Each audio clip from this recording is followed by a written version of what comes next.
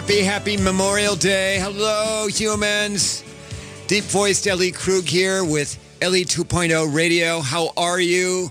Happy Memorial Day. I know that this is a day when probably only 3 people are listening to the show, but nonetheless, I wanted to tape a special show for Memorial Day. I'm really thrilled to be here to talk with you. Usually with my Ellie 2.0 shows, what I do is I highlight the story of an idealist or somebody who's doing important humanity work. And then in the second segment after that, I talk about my work. But I'm flipping this today because for the second segment, I want to editorialize a bit. And so for my first segment, I want to talk about how my very first attempt to unleash my idealism, to untether my idealistic heart. I want to talk about that. Most listeners know that I did not transition genders until age 52. Hello, you remember Ellie Krug, one of the relatively few transgender radio hosts on the world. Most people know that I didn't transition until I was 52. And for all of those years, my idealism was fairly hidden because I was fighting myself over the need to live authentically. And there's a relationship between authenticity and idealism. It's very, very hard to be idealistic if you're not also living authentically. So I fought myself for a long time. I was trying to stay a man because I had this wonderful, wonderful life filled with love and a lot of other things, and I knew I would lose all of that. That's a long story. Go buy my book if you want to find out the rest of it. But my idealism was hidden for most of those years. I mean, not entirely hidden because I did do things for people on the side, like help them pay bills, but it was not large scale. But it became a point where I thought, well, Ellie, let's try and let your idealistic heart become untethered so that maybe that would help you stay a boy. We'll give you something for that heart, and maybe that'll allow you to stay a man. I know the things that we do to try and lie to ourselves. But so in the early 1990s, I was living in Cedar Rapids, Iowa. I was a very successful trial lawyer. I had a wife and children, etc., but I was Catholic. And so Catholic that I was the president of the parish council for 2 years on the development committee, and I was also a fairly sizable donor to the parish every year. The parish, All Saints Church in Cedar Rapids, had a nun by the name of Leonise. Leonise, I wrote here, spoke softly but carried a big purse. She was short and thin, not a very imposing person by any means. But you know what? She got things done. And she had a large list of people that she took care of, like making sure that they got money, gap money for their rent or for food or other necessities. I loved how she operated under the radar. She was not a showboat. But eventually she died. And then once she died, everyone discovered just exactly how many people she helped. And that inspired me. Remember, I was fighting myself to stay a man, and so I needed something for me, something to placate my authenticity and my idealism, something that I could say at least I was doing to make the world better. And so I came up with an idea to honor Sister Leonise while also trying to carry out her mission of doing good. I created, with the help of some other people, but for the most part I did all the work, as usually happens when you get into nonprofit endeavors. I created an entity called the Friends of Leonise, with the idea of marrying Leonise's list of people who had needs with people who had resources and would be willing to contribute directly. I went out, got a tax ID number for this event. Stay tuned to that thing. I'll come back to it. The idea was not to have a middle person other than to have people, if they were going to contribute money to a particular person in need, that the money go to the church first so they could get the tax deduction, and then the money then turn around and be given out to the people on the list, the people with the need.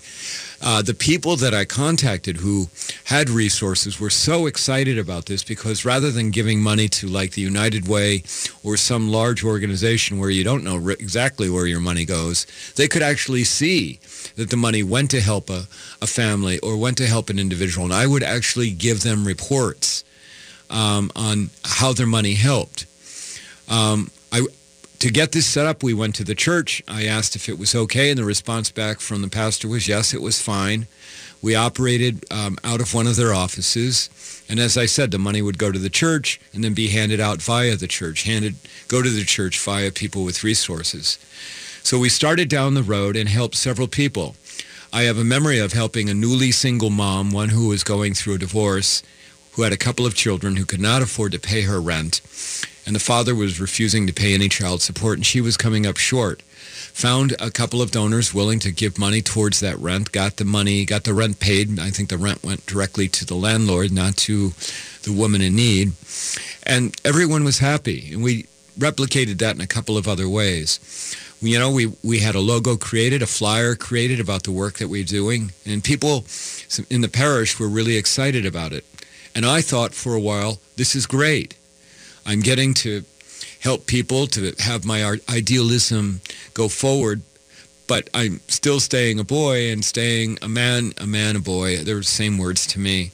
And being able to keep things under the lid as it related to my gender issues.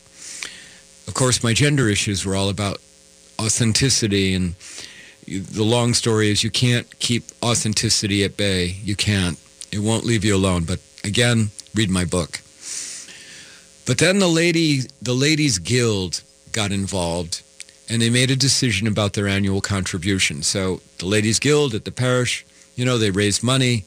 They'd come up with some bucks for the parish, and they decided to contribute $500 to Friends of Leonese. They did that without me even asking for it. They did it because they thought it was such a great idea.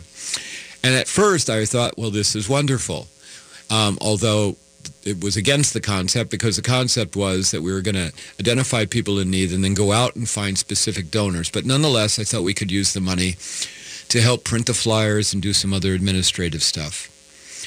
I thought it was a good idea until I got a call from the chair of the finance committee for the parish, who was very upset with me.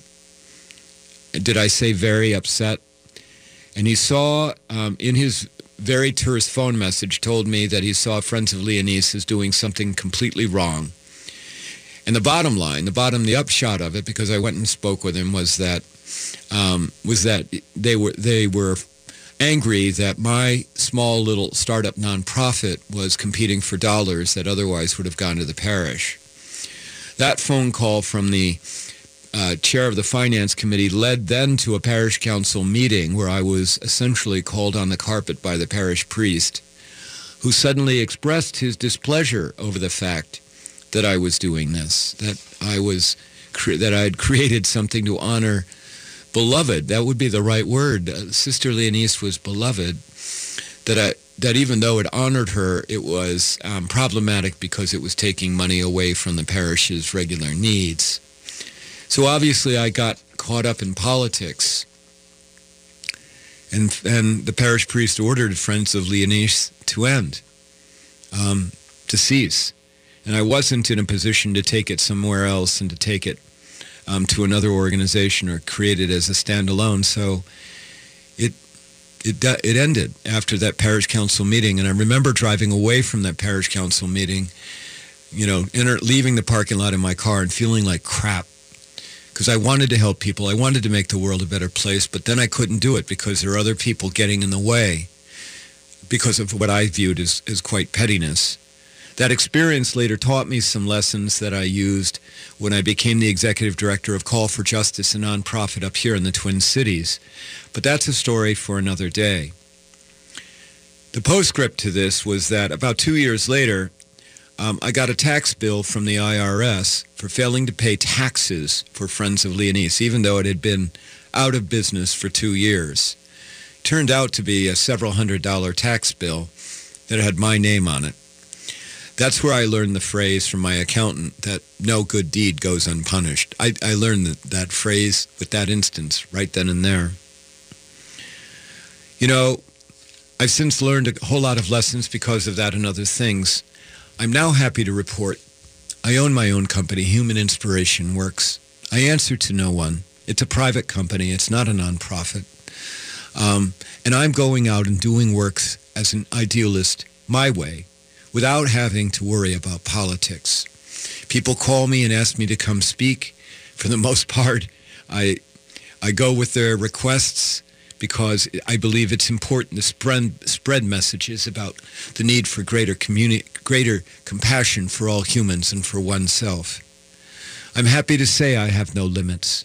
I'm happy to say to you that I am doing the work as I want to, showing up as Ellie Krug. Yep, that authenticity thing got in the way. It wouldn't leave me alone, and I had to be me, Ellie Krug. I hope you've liked this story. When I come back for the next segment, I want to talk about what's going on with our country on this Memorial Day, this day where we should be honoring people who died for American values. If you like what you hear, visit my website at elliekrug.com. Sign up for my newsletter, The Ripple, or follow me on Twitter or Facebook, at Ellie Krug on Twitter. When I come back, I'll do just as I said, talk more about Memorial Day. Thank you.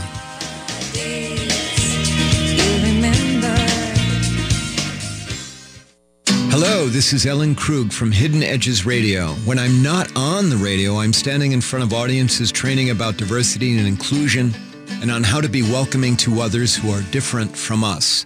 More than ever, employers and organizations need professional diversity and inclusion training. I can offer that training through my company, Human Inspiration Works, LLC. I'd love to make your workplace or organization more welcoming. For more information, go to humaninspirationworks.com. Thank you.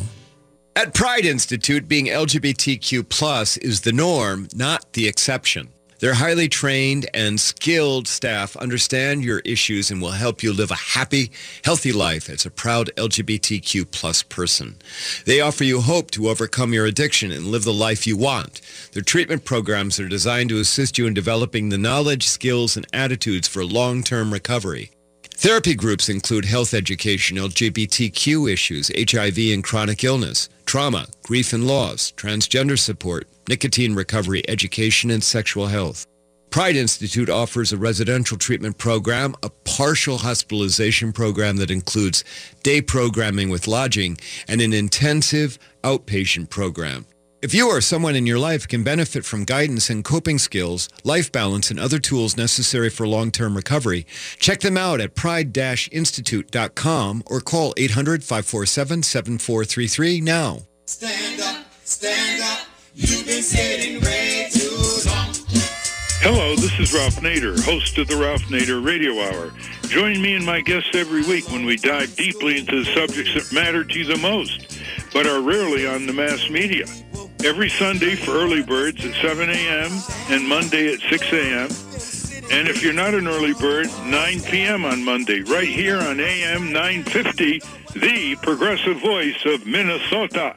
Hi, Matt McNeil for Rudy Luther Toyota. My first Toyota love was the RAV4 back in 1998. When I was traveling in February, I needed a rental car, and I jumped at the opportunity to drive one again. The RAV4 is fantastic with all the bells and whistles you need, and it has all the modern safety features to keep us safe. Comfort as we vacationed. It fit all 5 of us and our luggage with ease. I was able to revisit my first love. Now, you can fall in love for yourself by test driving a RAV4 today at Rudy Luther Toyota, the southeast corner of 394 and 169. Hi, this is Laura with Food Freedom Radio. And I'm Karen. Join us every Saturday at 8 a.m. It's all about food, you know, Laura. Right, the health of the planet. You know, carbon-based farming can solve the climate crisis. Well, because community is medicine. And it's not about one seed to rule them all anymore. One seed rules the world. Yeah, let's have something else. Let's worry about our individual health, our community health, the health of the planet, while eating food. Yeah, because it's all tied to food. So listen to Food Freedom Radio every Saturday at 8 a.m. on AM 950, the progressive voice of Minnesota. How long till my soul gets it right? Will any human being ever reach that kind of light? I call on the And rest we're back to Ellie 2.0 Radio. You're listening to me, Ellie Krug, on AM 950. Happy Memorial Day, everyone. So I'm diverting from my usual course. This is a special Ellie 2.0 because I've kind of flipped things But I'm also going to editorialize a bit, which I don't do a whole lot of, but I'm going to. So in the A slot, I spoke about a little bit about the interplay between my authenticity and my idealism. And on this Memorial Day, on this day when we remember so many Americans who died for our country and for its values, I need to talk about America's authenticity and its idealism, or lack thereof, and how both are so completely threatened. I bill myself as a unifier, not as a divider. I'm not here to rail against the Trump administration or even President Trump.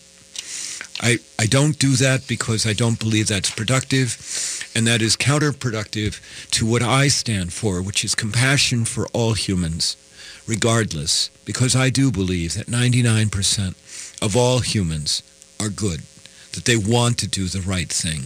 It's just that many are afraid. And if you see much of what happens comes out of the Trump administration, it's based on fear. Fear of other. Fear of people who are different. People who are foreign-born or LGBTQ. And I believe that the good of all people so far, far outweighs the bad. But I need to make some observations here on this Memorial Day. My observations, in part, are informed by a May 18th New York Times opinion piece by Roger Cohen titled "The Moral Rot That Threatens America." In that piece, Cohen writes about how America has stopped leading the world. We no longer cooperate with Germany or France or Europe as a whole. America is going at it alone on so many different things like trade or Iran or climate change or refugees. Oh my goodness, about refugees. We don't let little Syrian children who have lost their parents, who have lost everything, we don't let them come to America to be adopted. We don't let them come to America to start over, to be safe, to be away from all that violence. Cohen goes on to write, quote, "What eats at America, and so its place in the world, is moral rot, unrelenting blight that emanates from on high," unquote. He references Kelly Sadler's remark about John McCain, saying that because he's dying anyway, unquote, we don't need to pay attention to John McCain. And or the Trump administration statements about immigrants as animals. And he goes on to talk about how this go it alone thing by Americans, by America today, how it is just not making us better, but making us worse. But Cohen in his piece is not all negative, because he talks about how today immigrants from all kinds of countries are here in the U.S., and they are, in fact, starting over. The ones who have been let in, the ones who have been here for a while or for years, that they are here, that they are grabbing the American dream. And you know what? I think it is so hard to see that American dream anymore. I think it's so difficult with our students who have piled up with student loans and student debt because the cost of education is so high. And then the government cuts back on the grants and then jacks up the price on interest for those student loans. I mean, how can we see the American dream in work? But you know, I train and I teach folks about the need to look at the people who are invisible. I train and teach about how we need to be aware of human vulnerability, of how to take risks to lessen or alleviate that vulnerability, and how to act with compassion. Those three things, awareness, risk-taking, and compassion, spell out the acronym ARC, which is part of my gray area thinking training that people so love. I had someone just last week tweet that training changed their life. And the reason that training is good is because it provides people with hope. We've lost hope because of the direction that our country is taking. We have lost hope because we have become so isolated, operating with tunnel vision in so many different ways. But Cohen, he talks about there are great things going on in America that if we just looked for them, we would see them everywhere. And they are here in the Twin Cities.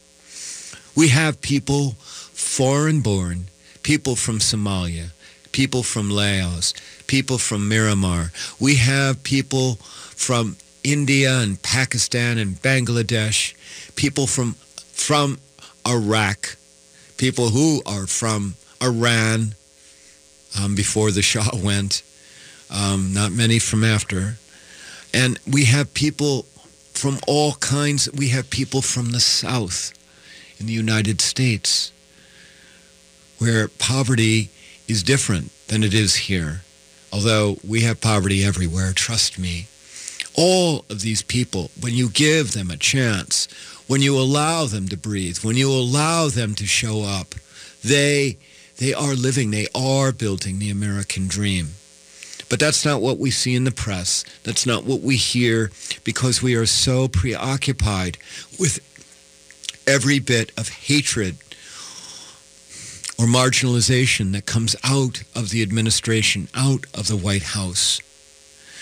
And that just takes our attention away from the things that are good. Cohen closes his piece by talking about how lying and falsehoods become the new normal, about the way that the government operates. You know, of course, lurking in the background, even past the lying, past the intolerant, past all of that is more intolerance and bigotry against LGBTQ people. It's not like America's problems will go away if the president resigns or is impeached. And Cohen closes by saying that America stands for nothing today. He charges us with keeping America as beacons despite what the Trump administration is doing. And now we're back to the interplay, the thing where I talked about at the beginning of the show, the interplay between authenticity and idealism. But now I want to talk about national authenticity. Our authenticity as a country is one where we transcend individual identities and personalities, and we put in place of those personalities the values of what it means to live as an American, to have the right to exercise free speech, to create a business if you want to live your life as LGBTQ without anybody interfering. Those are Americans' values. To come to this country with nothing and through hard work to be able to build it into something. That is America's values. And so as an idealist, someone working for the better good, I'm talking to you, my fellow Americans, and I'm making an ask. My ask is to look for the good of America around you. Find it in the eyes of the foreign-born person you know or the one who is serving you at the restaurant. Find it in the words and innocent deeds of our young people, like the Parkland students who refuse to give in to the NRA. Find it in the water pourer at your table when you go out for dinner tonight. Look at him or her. Say hello. How are you tonight? Oh, it's so nice to see you. Thank you for your service. Find America's authenticity and values in yourself, and share with others that America is larger, that it is much bigger than any one man or any one group of men. On this Memorial Day, do pause, do reflect on those who have passed before us. Please do that. They died for so very much, for America, for that bright light, that moral authority that we have always been. Our way to honor those Americans is to focus for each of us individually on our lives and those who we encounter, and to treat them with honor and to treat all humans with openness, regardless of skin color, country of origin, LGBTQ status, gender or disability status, or anything else we use to group and label. I believe in America on this Memorial Day, notwithstanding all the bad that we hear. I believe in the America that passed the 13th Amendment, that freed the slaves. I believe in the America that where the Supreme Court ruled in favor of Brown v. Board of Education. I believe in the America that showed up and on the weekend after the Trump administration with the Women's March. Most of all, I believe in you, my listeners, the people hearing my voice right now. I believe in you. I believe that you have the power to keep this country where it should be for its values. Let us go forward and truly make America great again. You've been listening to me, Ellie Krug, on Hidden Inches, on Ellie 2.0. I'm mixing up my radio shows. I want to do a big thanks to my producer, Eric Nelson. Thank you. And to my listeners, enjoy your Memorial Day. I'll be back with you next Monday. Thank you. Bye.